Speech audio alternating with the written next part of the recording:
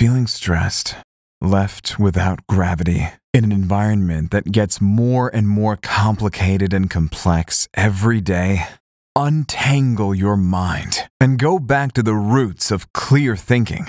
Get the original text of the Leviathan by Hobbes, the two treatises of government by Locke, the social contract by Rousseau, plus the U.S. Constitution from Pennsylvania, bound together into just one practical book. That's right. Hobbes, Locke, Rousseau, and the U.S. Constitution, bound together into just one practical book to keep your costs low. Hello everyone. I've got lots of questions here, and so welcome to the first live question and answer YouTube session that I'm hosting. So I'm going to get right into it and answer some questions. There's lots coming up on the screen here. Mac135711979 asks, what does it mean people don't have ideas? Ideas have people. Are we okay? Because I've got an error here. Sorry about that. You're gonna hear some technical talk during this because we don't exactly know what we're doing yet. Okay. So what does it mean people don't have ideas? Ideas have people. I learned that mostly from Jung. In fact, I think that's virtually a direct quote from Carl Jung. One of the things I learned from Jung was that it's perfectly reasonable to think of ideas as something that's living, as something that's alive. An idea is something that's alive. And I think the reason for that is that the beings that have ideas, and so that's us, people, are alive, and we're trying to use our cognitive ability to further our living. And so we create ideas that, and the purpose of those ideas is to have them played out in embodiment, to have them acted out, because otherwise they're not of any utility. And so we conjure up ideas, let's say originally, but they take on a life of their own over time. And as they take on a life of their own, their capacity to dominate someone increases to the point where the idea is arguably more powerful than the person. No, so if you look at religious ideas, for example, maybe you could think of what happened with regards to Islam in the latter part of the first Christian millennium. A set of ideas exploded out of one source and swept through a vast population. The same thing happened with Christianity. In fact, the same thing is happening with Christianity right now in China. In China, Christianity is spreading faster than it did in the Roman times. I mean, that's not something we really notice because our time frame is, small compared to thousands and thousands of years. But ideas have their own goal and their own perception and their own way of interacting with the world, and it's always possible for them to possess people.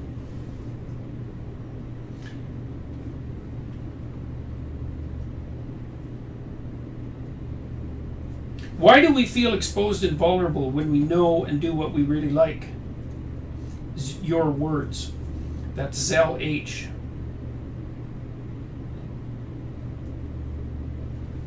Well,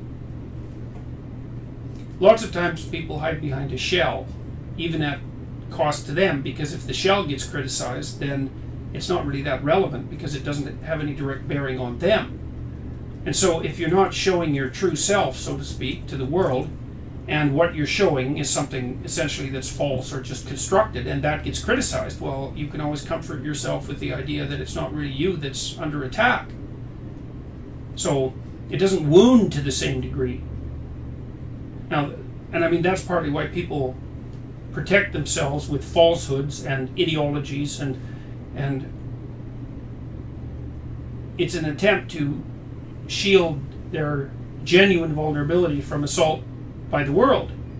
But the problem is that if you don't allow that vulnerability to manifest itself, then the probability that you're actually ever going to get what you really like or even discover what it is zero. So by protecting yourself to that degree, you end up certainly losing what it is that you're most trying to protect.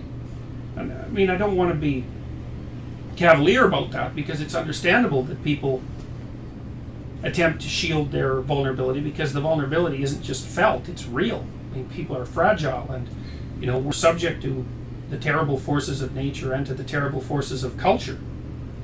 So we put all sorts of masks in front of ourselves so that our exposure is limited. People even do that to themselves to some degree. Like, if your front is false enough, then it's also false to you. And I suppose people do that to some degree to protect themselves against their own self-criticisms. David Guida says, how can high school teachers best promote virtue, cultivate morality, and tackle the meaning crisis in the face of an increasingly chaotic, violent, and dehumanized future? Well, I would say it isn't obvious to me that the future is increasingly chaotic, violent, and dehumanized. That the past was pretty rough. Now, the future is definitely ill-defined. We don't know what's going to happen, and I think maybe that's more true in a general sense than it ever has been in the history of mankind.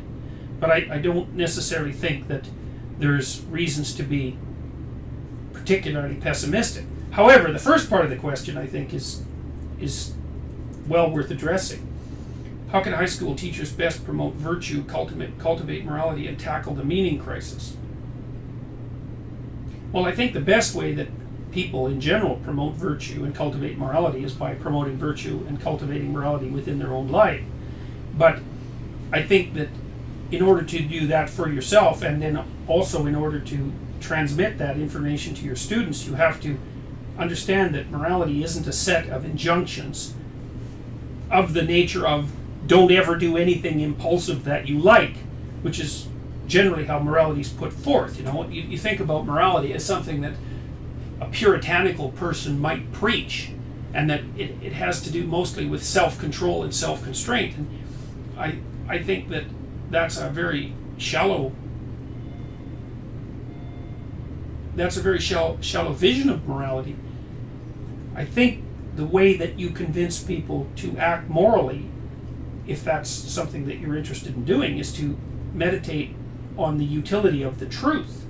Because I think the highest form of morality is following the truth. So you might say, well, why would you bother following what's true? And the answer to that, I think, is quite straightforward. If you follow what's false, then you're going to end up somewhere that you weren't planning to go, and the probability that that's going to be good is low. I mean, following what's false is like attempting to use the wrong map for the territory that you occupy. And if your eyes are open and you pay attention, then the probability that you'll be able to maneuver around the terrible sharp obstacles that will emerge in front of you is that much higher. And so when you're having a serious discussion about morality with people, there's a couple of points that you make to begin with. Is like, and these are fundamental points. One would be, do you want things to be better, or do you want things to be worse? And you might assume that people are going to automatically answer that they'd rather have things better, but that's not so self-evident, because to make things better usually requires that you adopt a tremendous amount of responsibility, and that's effortful and difficult and frightening. And the buck sort of stops with you, which is also part of what makes it terrifying. But if you do want things to be better, and you have your mind straight and oriented in that direction, then the truth is your best possible guide, because it'll help you get to that point. So I think one of the things that people who talk about morality fail to understand is that it's not abstract, it's practical. Morality is precisely what's proved to be most practical over the longest possible span of time. It's sort of like the moral act is what's best, all things considered. And part of the reason that it's necessary for people to follow conventional rules is because convention is part of the wisdom of mankind. And the wisdom of mankind has basically said You know, all things considered, here's a pathway that you could follow that is going to work out in principle best for you. And so you know, one of the considerations there, speaking in terms of convention, is, you know, the standard path through life, say in Western culture, has been to grow up, to form an intimate relationship of some stability, to do something productive that other people approve of and will trade with you for, to raise children, and to establish yourself in a community. And the reason that that's conventional morality is because that's not such a bad deal compared to most of the alternatives. And if you can pull all those things off properly, then there's a reasonable chance that you'll at least have a life that isn't completely full of unbearable suffering with nothing positive in it. But there's also a reasonable possibility that you'll have a good life. And so then you might want to try to do that correctly. Why act morally? Why act in a virtuous manner? Because it's in your interest, and it's in everyone else's interest as well. And so that seems like a good deal. Now, it will mean that you'll have to put off certain forms of impulsive pleasure. But the problem often with impulsive pleasure is that, well, you have pleasure at haste and you repent at leisure. And so part of what standard morality is trying to do is to inform you about how you might act in the present, so that the present is acceptable, but so that tomorrow is also good, and next week is also good, and next month is also good, and next year is also good, and for you and for your family and for your community, for this broad swath of humanity. And partly what you ask people, you ask high school students, is, well, do they want to be part of that, or do they want to do something else? And if they want to do something else, maybe they want to make things worse, well, they should think that through, because that's just not a very good plan. You know, unless your goal is to make the world a more miserable place. And, you know, often people's goals are precisely that. Alex Fiander asked, is mindfulness really beneficial, or is it just a trend? Yeah, mostly it's a trend. The problem with mindfulness, as far as I'm concerned, is that it's a word that's like a giant box. You can put anything you want in it and claim that that's not only what it is, but that's what it does. And so you know, I would be very hesitant to make a blanket statement such, you know, like no one practicing mindfulness or teaching mindfulness is producing any benefit for their students. But yeah, I think mostly it's a fad. So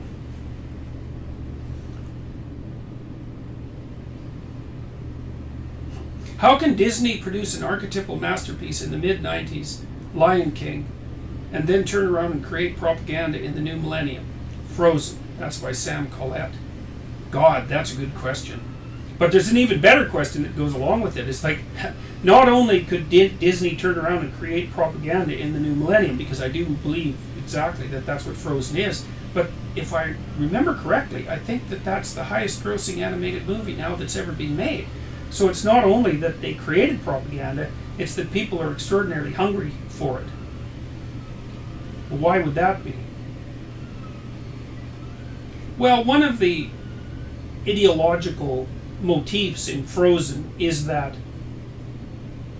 you know, the classic idea that the Sleeping Beauty needs a prince to awaken her is absurd and old-fashioned, and that there are alternative ways of traveling through life that don't require the subjugation that that particular story might appear to entail. I think that's really naive beyond belief, because a story like Sleeping Beauty, where the feminine is waiting for the masculine to awaken, it's true, it's just as true for men as it is for women. It's not about men and women precisely. It is to some degree. It's more about the masculine and the feminine. And the feminine part of a man, which is the part that enables him to have a relationship with a woman at all, is awoken by the archetypal masculine qualities of clarity of mind, for example, just as much as the female's femininity is awoken by masculine clarity of mind. And you can read those old stories Sleeping Beauty, in all likelihood, is a very old story at multiple levels simultaneously.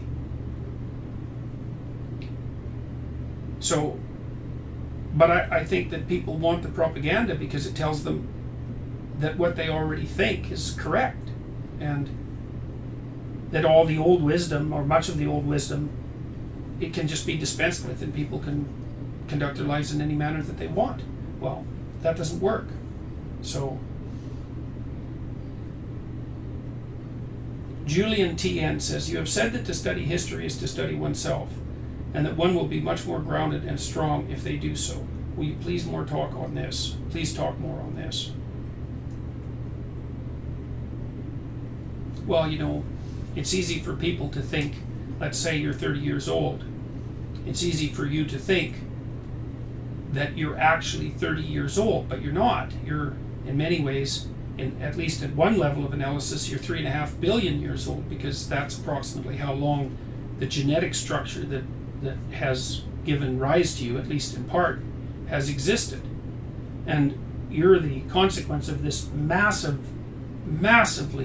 extensive evolutionary process extending back billions of years that's conditioned every aspect of you.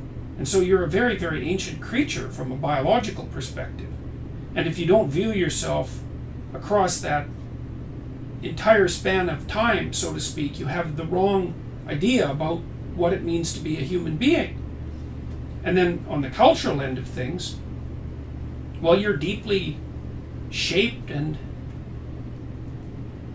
inhibited and offered opportunity by the entire history of human cultural endeavor, which is also interacted in a causal manner with the emergence of our biology across time. And if you don't understand history, then you don't understand who you are, because you're a product of history.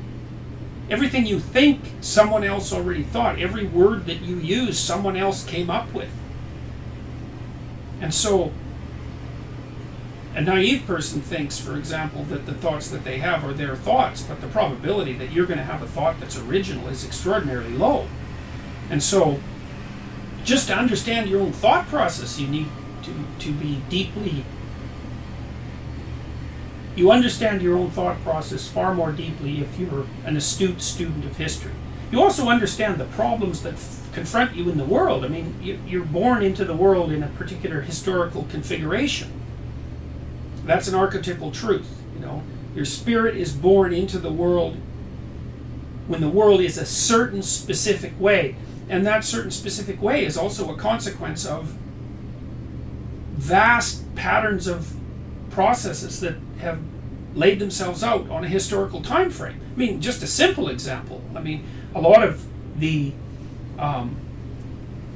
interpersonal complexities that young people face, say in their intimate relationships, are a direct consequence of the birth control pill. I mean, that's only been around for 50 years, so it's not deep history, but it's certainly history. And if you don't understand that the birth control burst in on humanity like an atomic bomb, maybe like a hydrogen bomb, you don't understand what it is that's driving your own interpersonal problems. So there's no difference between studying history and studying psychology, and there's no difference between studying history and psychology and trying to understand who you are and what you should do. History is about you. It's not about the world, or it's about the world and you. And like, if you can't see the sense in it, then you're not approaching it properly, or you have bad teachers, or you don't know how to read, or something like that, because history is unbearably interesting. And so I suppose that's another marker that you can use to determine whether or not your attitude towards studying history is correct. If you're not fascinated and horrified by it almost beyond belief, then you're not studying history properly. And I think if you were studying it properly, you'd never ask why you should study it. It would be so evident, so obvious that it was necessary.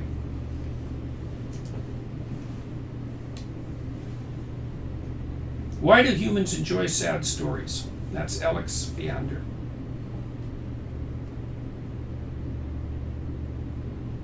Well, I don't know if they actually enjoyed them, although I think you could make a case that they do. I mean, sometimes maybe someone's watching a story that's somewhat sentimental. That'll make them tear up. And you might say that that's an element of being sad. But I would say that's more an element of being compassionate and participating in this fictional way in the love and intimacy that human beings are capable of. So you can do that by proxy, and that can certainly produce sentimental emotions and nostalgic emotions, and those can be associated with tears. But you could go deeper than that and say, well, people will watch tragic stories, and that's certainly the case. I mean, any Shakespearean play virtually is tragic in many regards, and I think part of the reason that people are compelled to do that is because we're compelled to understand the tragedies of our life. And so to see that tragedy laid out on a stage, which means that it's distilled and amplified in some sense, is to simultaneously engage in the problem of wrestling with what it means to exist in a tragic world. And any information you can get about that is going to be well worth the momentary negative emotion that you might experience while you're engaged in the play. So people like sad stories because life is often sad, and we have to figure out how to deal with that. And stories can tell you how to deal with it well and how to deal with it badly, and that can be absurdly informative.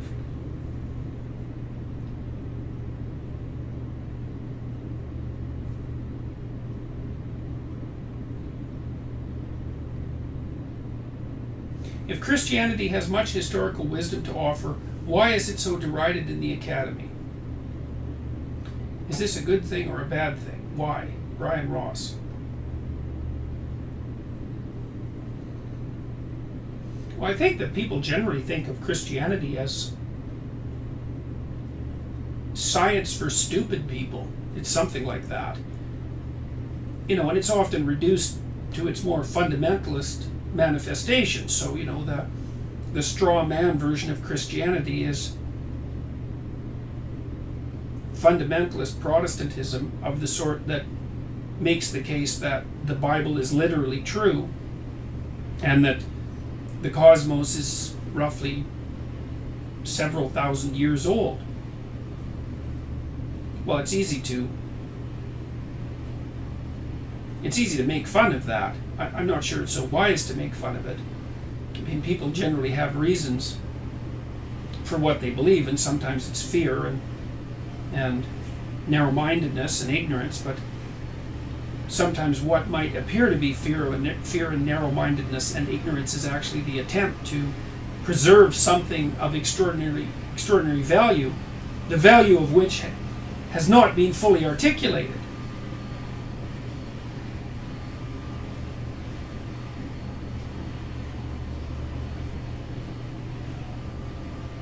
I guess partly I see there's the ability for people to generate the straw man version of Christianity and then just feel intelligent by comparing their own knowledge to that.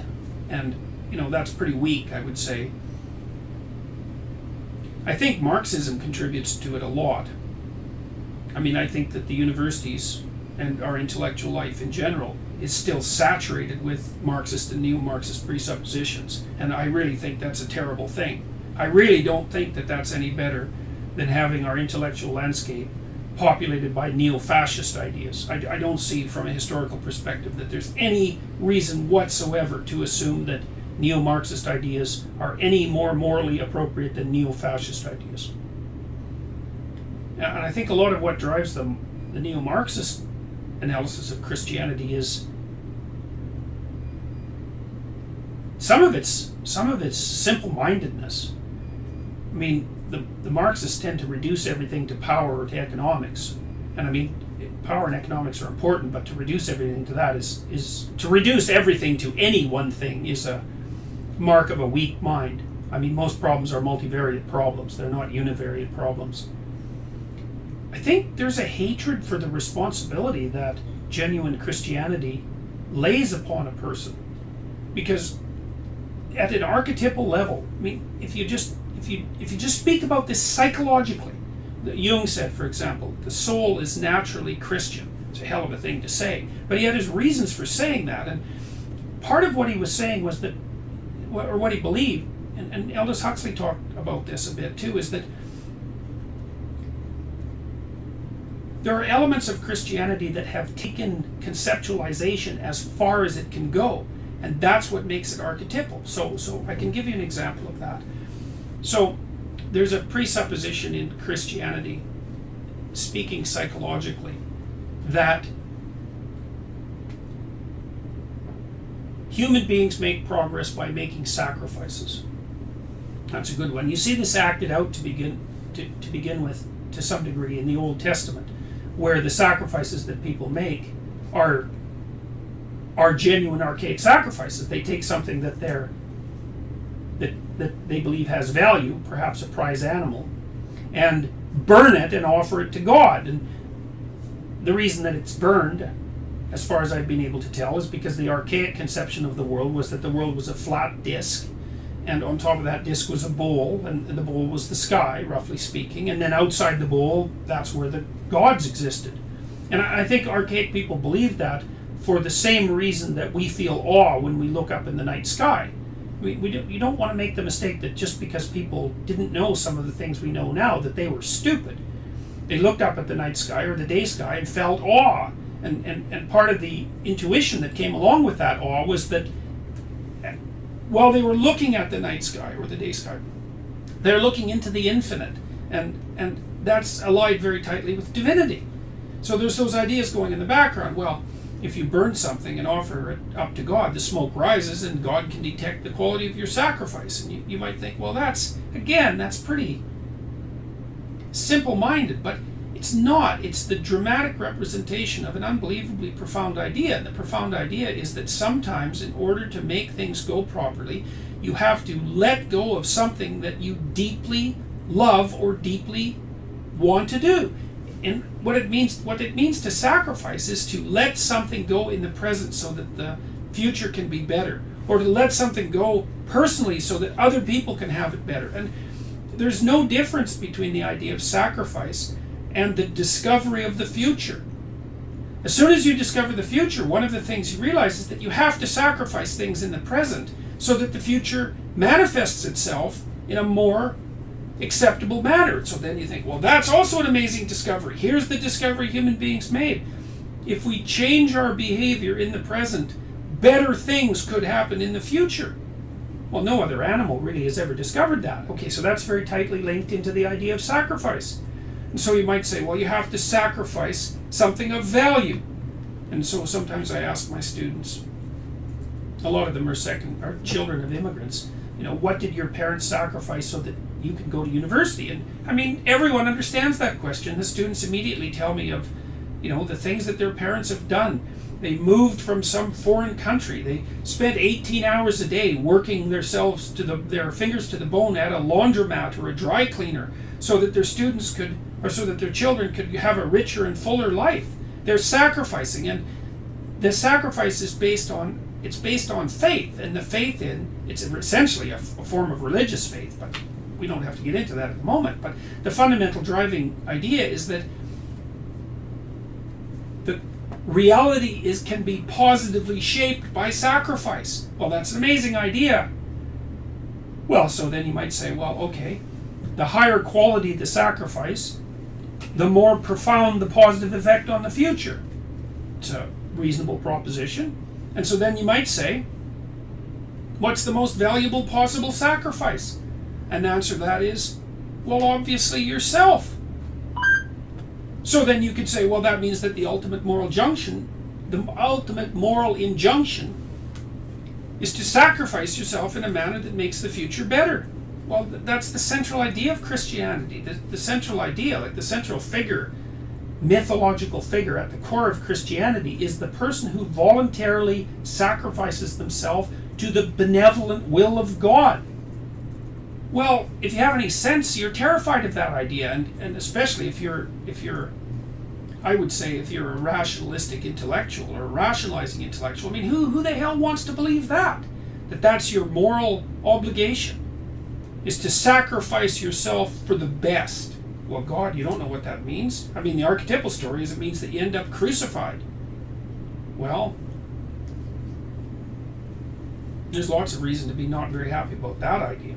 And then you say, well, is the fact that Christianity is derided in the academy a good thing or a bad thing? Mostly it's a terrible thing.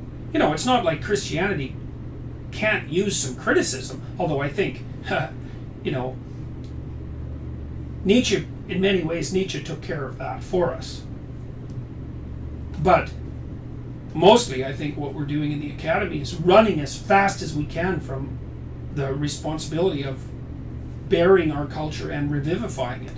And we're using any number of appalling rationalizations and ideological maneuvers to try to not only make that acceptable personally, but to proselytize about it to others.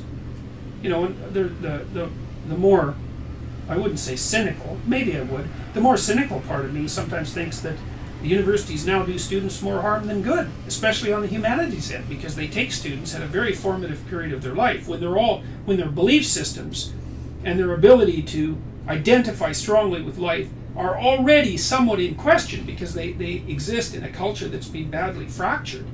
And they take those kids and they expose them to ideas that are absolutely destructive.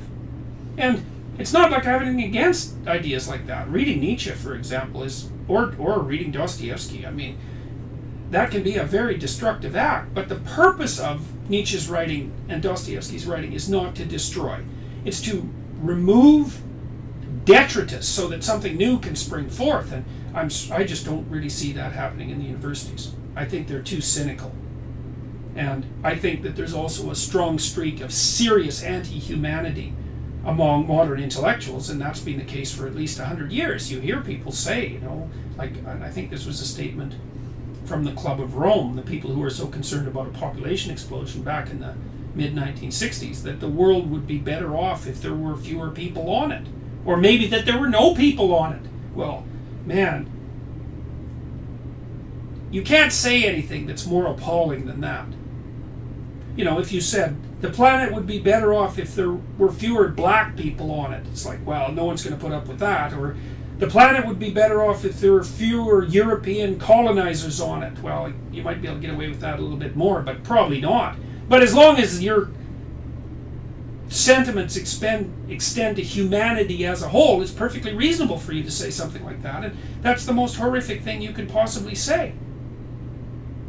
The kids who go into high schools and shoot them up, the Columbine kids, that's certainly what they believed. The planet would be a lot better off if there were fewer people on it, and maybe we'll take a few steps in that direction. So, Bob Smith says, nice jacket. Well, thank you, Bob. I appreciate that. All right.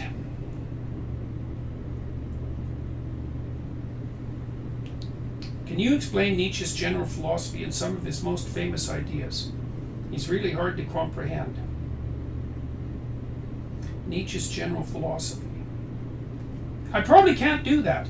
I've been putting together, with my students here, I've been starting to plan a seminar on existentialism and which would focus a lot on Nietzsche and Dostoevsky.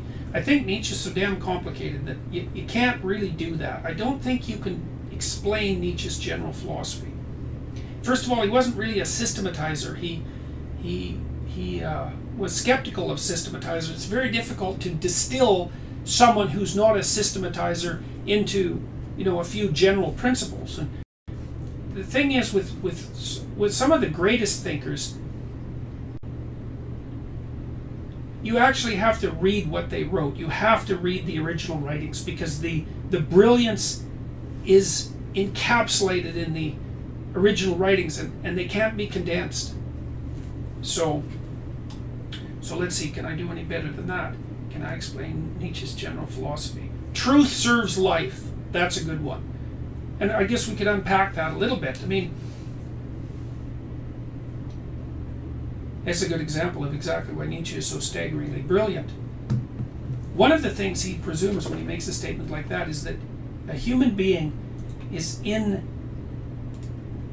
an existential situation that's characterized by the necessity of determining what he or she will actually accept as truth. You might say, well, truth is something you can prove. And that's how you know it's true. But unfortunately, it's not that simple, because you have to decide what criteria you're going to accept as proof. And there's an act of faith in that, and there's an inalienable forward. That argument seems to be lacking, and this is the famous is-ought conundrum that David Hume described. Is, okay, well, let's say that you use science to lay out a very detailed description of the nature of the objective world. Well, that still doesn't mean that you know how to act in that world. And that's a big problem. It might be a fundamental problem if the fundamental problem of people isn't what is the nature of the objective world, but how is it that you should conduct yourself while you're alive? Well, Nietzsche believed that the fundamental question was how you should conduct yourself while you're alive. How should you act? And I would say that's the fundamental question of meaning. And science can inform you, but it can't really solve that problem for you. And that's a problem. And then science also has this other terrible attribute in some sense, which is that because science can't solve the problem of how you should act in the world, it impels people towards the conclusion that there is no answer to the question, how should you act in the world? And so that way, that opens up a door to nihilism, and nihilism is it's destructive. It does not facilitate life. In fact, it has the opposite effect. It takes the spirit out of people. It takes the motivation out of people. It makes them bitter. It makes them resentful. It makes them hateful. It's not a good thing. Also, Nietzsche is primarily concerned in some sense with how to act. And part of the reason that he decomposes Christianity to the degree that he does is because he believed that Christianity was a very, very serious attempt to answer the question, how should you act? And he also believed that it had become fatally flawed for a variety of reasons, at least in its typical socially instantiated form. So he took it upon himself to subject it to a criticism. But I've always thought of Nietzsche, it's a terrible image, but I've always thought of Nietzsche as like a maggot in a wound. It's like what he's doing is clearing away dead and diseased tissue so that something else can live. And it's a terrible thing to watch. It's a terrible thing to apprehend. And it's a terribly destructive thing to involve yourself in, because Nietzsche is, he said he philosophized with a hammer, and that's certainly true. But he was trying to clear the path for something new, and that something new he was trying to formulate with his conceptions, such as like the Superman, the next version of human beings, so to speak. And he thought of them as people who would create their own values, and that would be the way forward out of the wreckage of Christianity, let's say. I think Nietzsche was wrong about that, and I say that with all due respect, believe me, and I say it cautiously, and I don't think it's an original idea of my own that Nietzsche was wrong. And I think the reason that he was wrong is because people don't create values, they discover them. Or maybe they co-create them. But you can't create values by conjuring them out of non-existence. You could say, if you were scientifically minded, that values are in some sense arbitrary, and then if you believe that values are arbitrary, you might then believe that people could create them out of nothing. But values aren't arbitrary, and most of the time people discover them, and maybe they co-create them. And one of the reasons that I have been so attracted to Jung's thinking is because Jung is in many ways a Nietzschean, a student of Nietzsche, also a student of Freud's, but more primarily a student of Nietzsche. And Jung's lifelong endeavor was to understand what the way forward might be given the situation that Nietzsche described. And the situation that Nietzsche described in some sense was that Christianity laid so much emphasis on truth that it ended up undermining its own axiomatic presuppositions.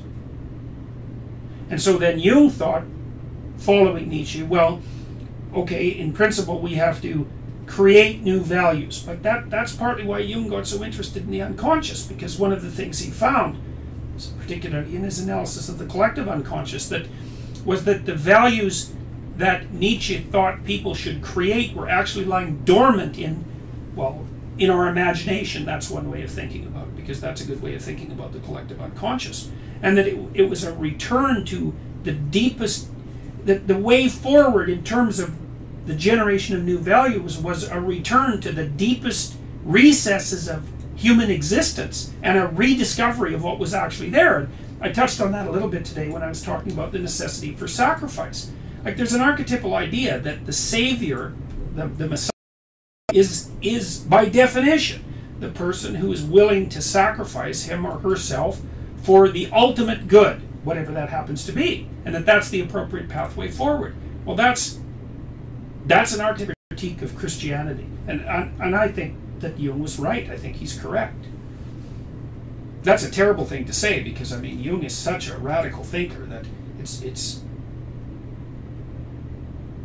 funny, because Jung is subject to a lot of criticism. I mean, I read Richard Knoll's book on Nietzsche. I think it was called The Aryan Christ, and Knoll, basically, who I think was a very resentful person. I think he did a hatchet job on Jung. The cover of his book made Jung look like he was a Nazi. I mean, what a cheap shot that is. But he accused Jung of basically fomenting a cult. And I read Knoll's book, and it just made me laugh, because what Jung was actually up to is so much worse, so to speak, than merely starting a cult. It's like accusing an axe murderer of what? Annoying his pet cat. The difference is that extensive. The sorts of things that Jung was actually messing around with are so complicated and terrible compared to just building a little cult that, it's absolutely clear that Knoll had no idea what he was talking about. Jung is, like Nietzsche, like Dostoevsky, is a terrifying person. And I think part of the reason that Jung is not well regarded in the academy, and also why Christianity is subject to such continual rationalistic criticism, is because people open up Jung and take one look at what he's doing and either just don't get it at all, or they get a little bit of it. It scares them so badly they think, there's no damn way I'm going there. And I can really understand that. I think anybody with any sense would be very, very careful about trying to figure out what Jung was talking about.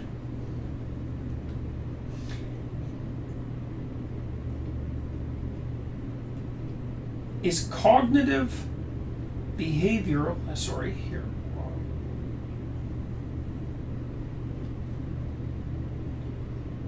I missed that, sorry about that. Is it a good idea to believe in something, healthy delusions, like karma or life after death? That's any wall socket. Well, there is a whole line of social psychology that was very popular about 15 years ago. In fact, the most cited social psychological paper ever written was about the necessity of positive illusions. The basic hypothesis was life was so tragic and dismal that unless you bolstered yourself against it with, defensible optimism, I suppose, if you're being charitable, or just positive illusions, lies is what I think they are, that life would actually be intolerable. And I think that's an unbelievably nihilistic and vicious philosophy. I think the fact that was actually seriously put forward by a generation of social psychologists as a medication for the modern disease of meaning, is an absolute indictment of the entire field. No, there's nothing about illusions that are healthy. But that doesn't mean that cynicism and despair are forms of truth, or that nihilism is a form of truth. There's no such thing as healthy delusions. Now, any wall socket says, like karma. Well, I don't know if karma is a healthy delusion, and I'm not so sure about.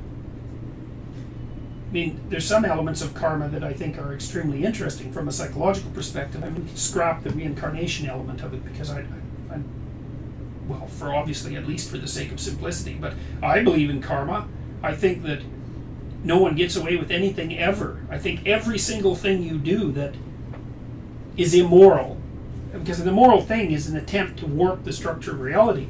Everything you do that's immoral comes back to haunt you, and it generally comes back in multiplied form. Now that doesn't mean you'll be able to draw the causal connections. Like you might have done something immoral, who knows, 5 years ago, and that produced like a crack in the structure of your being, and like it's 5 years later and all sorts of things are falling into that crack, and you have no idea that that initial act was what produced this, you know, cascading consequence of events.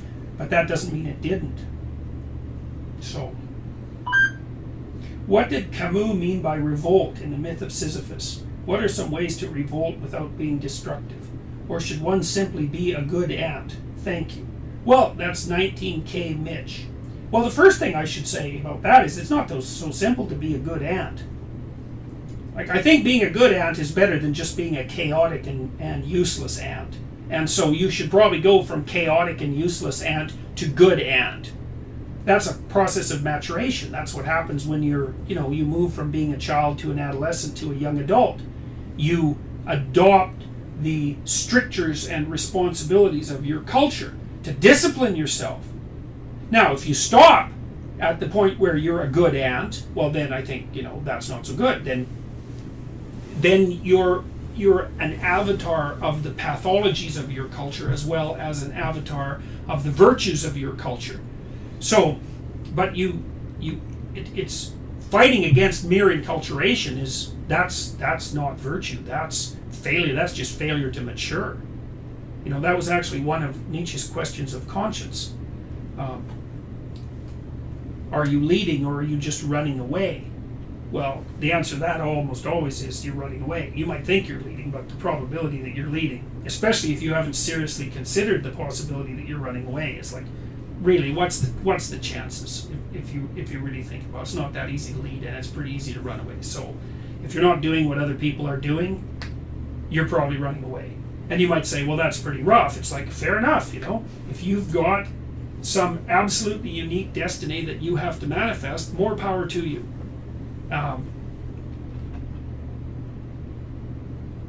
But most of the time what I see are people who think they have a unique destiny, and really what they're doing is wandering off the beaten path into some thorn-ridden ditch where things are not going to be good for them. So, what are some ways to revolt without being destructive? Revolt against what? That'd be the question. I mean, you could try revolting against your lack of discipline. Like, that's good. That's a war. That's a war. If you want a war, maybe you do, because people need war. I think it was William James who said that people need a moral equivalent to war. I think that's what Jung was trying to discover, by the way, the moral equivalent to war. And I think he did discover it as well. And that's tied up with the idea of sacrifice. If you want to revolt, you should revolt against your own pathology and inadequacy and uselessness and resentment and cruelty and blindness, and yeah, you could have a war against that. You could revolt against that. That'd give you something to do. Professor, MRA people are often quite smart. Why do they have this strong tendency towards atheism? Oh, well, people who are half smart get atheistic right away because, it's obvious. You really believe in God. You believe in an old man in the sky. You really think the world's only 7,000 years old. It's like, do you really believe Christ turned wine into water?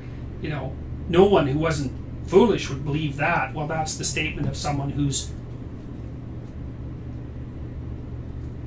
smart enough to start to notice something about what people believe, but, they're 10 steps along a 50,000-mile journey. So, and then the other thing, I already mentioned this about atheism. People like to think that the reason they're atheistic is because they're clear-headed and rational. It's like, well, first of all, no, probably they're not, because how often do you meet someone who's clear-headed and rational? Like, being psychoanalytically minded, I'm always way more likely to look for the dark reason that someone is doing something rather than the light reason, the reason that's moving them towards the light, because it's hard to move towards the light. And so I would say most of the time people are atheistic. Well, it's fashionable in some sense. Like, it's a fashionable way to revolt if you're rational and if you're kind of an intellectual. But also, you can just dispense with responsibility if you're atheistic, and I think that's 90% of the reason that it's, especially in the modern world, that's why people are proponents of atheism. You know, or they have some particular hatred for the church. I think Richard Dawkins has a particular hatred for the church. I've thought of this many times. I would swear that something happened to him when he was a kid that wasn't good, and that the church was involved, because he has such an animus against the church. It's that it possesses him. There's a reason for that. All right, so let's see here. Can you explain why the conventional wisdom about ancient people are so at odds with your ideas about ancient people? Yeah, that's Harold Bohm. I can explain that. People like to think they're smart, and the easiest way to think you're smart in many ways is to think that other people aren't. And so we think, well, the people who came before us all these thousands of centuries, you know, they just didn't know what we knew. Well, their cultures didn't have the same degree of staggering technological capacity that ours did, but that didn't mean that they were stupid. I mean, you throw the average person back into ancient Athens, they're not going to last very long. It's lack of respect. And, you know, that is a definite hallmark of modern culture, is that you can hardly even tell, you know, you can hardly even say, well, be respectful. It sounds like you're from 1890. Be respectful. Well, if you don't want to be nihilistic, you better be respectful, because being nihilistic and having respect for nothing are exactly the same thing. So you can start by having some respect for your ancestors and try to figure out what the hell they were talking about. You read the Old Testament, for example. It's a very weird book. It's a very, very, very, very weird book. Lots of people wrote it. Lots of people edited it. It got sequenced together and turned into this volume for reasons that we just can't understand. It's a collective work of the human imagination. And people read it so simple, in such a simple-minded way. They read it like fundamentalists, like simple-minded fundamentalist Protestants think about science.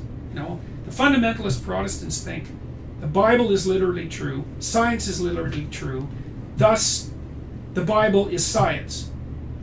Well, you know, no, the people who wrote the Bible weren't scientists. That's just not how it works. But then the modern critics of religious thinking, of traditional religious thinking, they're the same. They do the same thing except backwards. They say, no, religion was science. It's just bad science.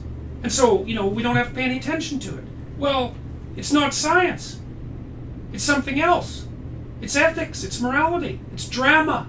It's all of that. And drama's about how to live. And religious drama it's a definitional issue. There is nothing deeper than religious drama. And the reason for that is that depth defines what's religious. And like, I know this firsthand, partly because in my clinical practice, like, I often see people who are in terrible, terrible, terrible trouble, and often that trouble is ethical. And if the trouble they're in is bad enough, there's no other language to conceptualize it in that isn't religious, because the religious language comes into its own when you're dealing with problems not only of life and death, but literally of heaven and hell. And, you know, modern people think, well, there's no such thing as heaven and there's no such thing as hell. It's like, okay, fine, there's no such thing as heaven. Let's accept that. But if you think there's no such thing as hell, it's like,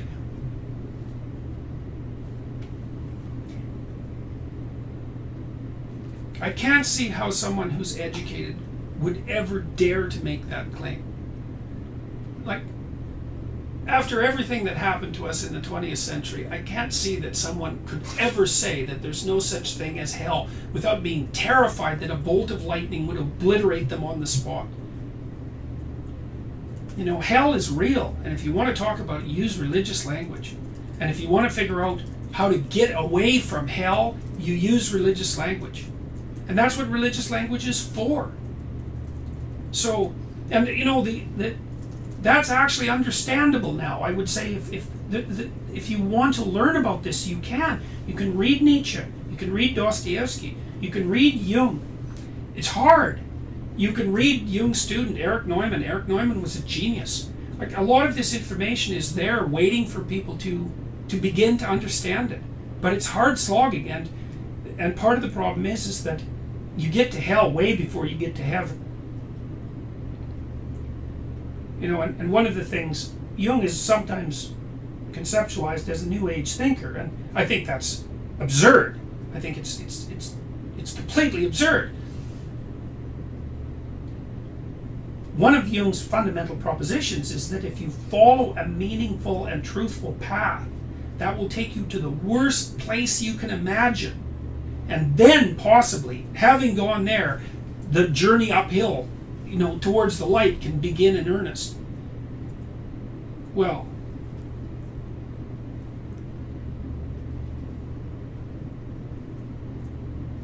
who wants that? Well, no one, if they have any sense. But Jung also made another statement which really cut me to the bone when I first understood it. He said,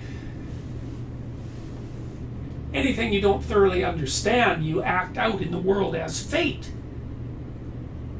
And so one of the lessons I took away from that is that, if you don't want hell to manifest itself in the world, then you better understand your role in producing it.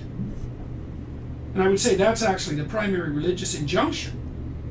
And I would also say that that's a big part of the reason why belief systems such as Christianity, I'm talking mostly about Christianity because that's what I'm most familiar with, but and also because it's definitely at the, it's the foundation of Western civilization. I'm actually quite a fan of Western civilization. I mean, the fundamental moral injunction is in Christianity, or one of them, I mean, they're all tangled together, I guess to some degree, is like you want to constrain hell within yourself. Well, that's no joke, man. I mean, another thing I learned from Jung and from Nietzsche was that if you look at the sorts of things that happened, say in Nazi Germany or in the Soviet Union or in Mao's China, or that are still happening around the world, where there's systematic torture and persecution of millions and millions of people, where the entire state was devoted towards making things as bad as they could possibly be, and then making them even worse after that, is that people played a role in that, and they were people like you, and that means that people like you play a role in that. And so then the question is, what's your role, and is that the game that you want to be playing? Well, that's a serious question, because it is people like you who were responsible for that, and it means that to the degree that you're a person and you don't want that to happen anymore, you have to sort that out within yourself. So I can explain, and I think I'll close with this. Another deeply religious idea. There's another idea, this is an archetypal idea about the image of the Savior, the Messiah. The Messiah is the person who takes the sins of the world onto himself. That's a classic archetypal idea. It's like, what does that mean? It means that you look for the motivations that drove Hitler in yourself, because they're there. And that's what it means to take the sins of the world onto yourself. It means that you have to view yourself as the perpetrator of archetypal evil. One of the things Jung said, for example, was that if you take a small moral failing that a person manifests and you dig into that as deeply as you can, you end up in the center of hell. Like the roots of that unethical behavior go all the way down to the archetype. And in my experience, that's been true. That's right. That's why people won't have conversations about this sort of thing. You see it happening in intimate relationships all the time, where there are things that the two people who are involved in the relationship will just not talk about. Why? It's because they don't want to go there. And where is it that they don't want to go? They don't want to get to the bottom of things. Well, no wonder, because, that's an archetypal idea too. Hell is a pit. It's at the bottom of things. It's like, yeah, that is where it is. And you have to go there if you want to straighten things out. It's like, who the hell wants to do that? Well, the alternative is that it plays itself out in the world. And we've seen that. And that doesn't look like a good idea to me.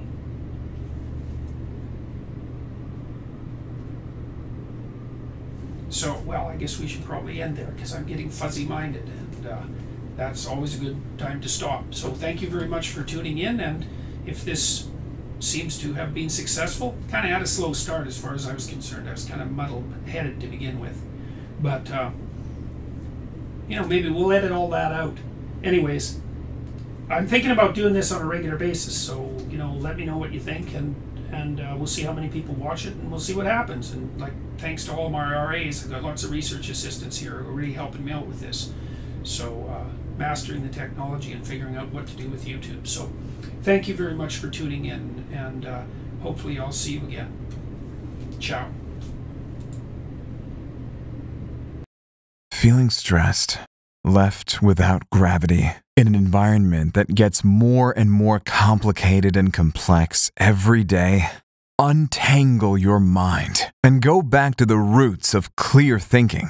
Get the original text of the Leviathan by Hobbes, the 2 treatises of government by Locke, the social contract by Rousseau, plus the U.S. Constitution from Pennsylvania, bound together into just one practical book.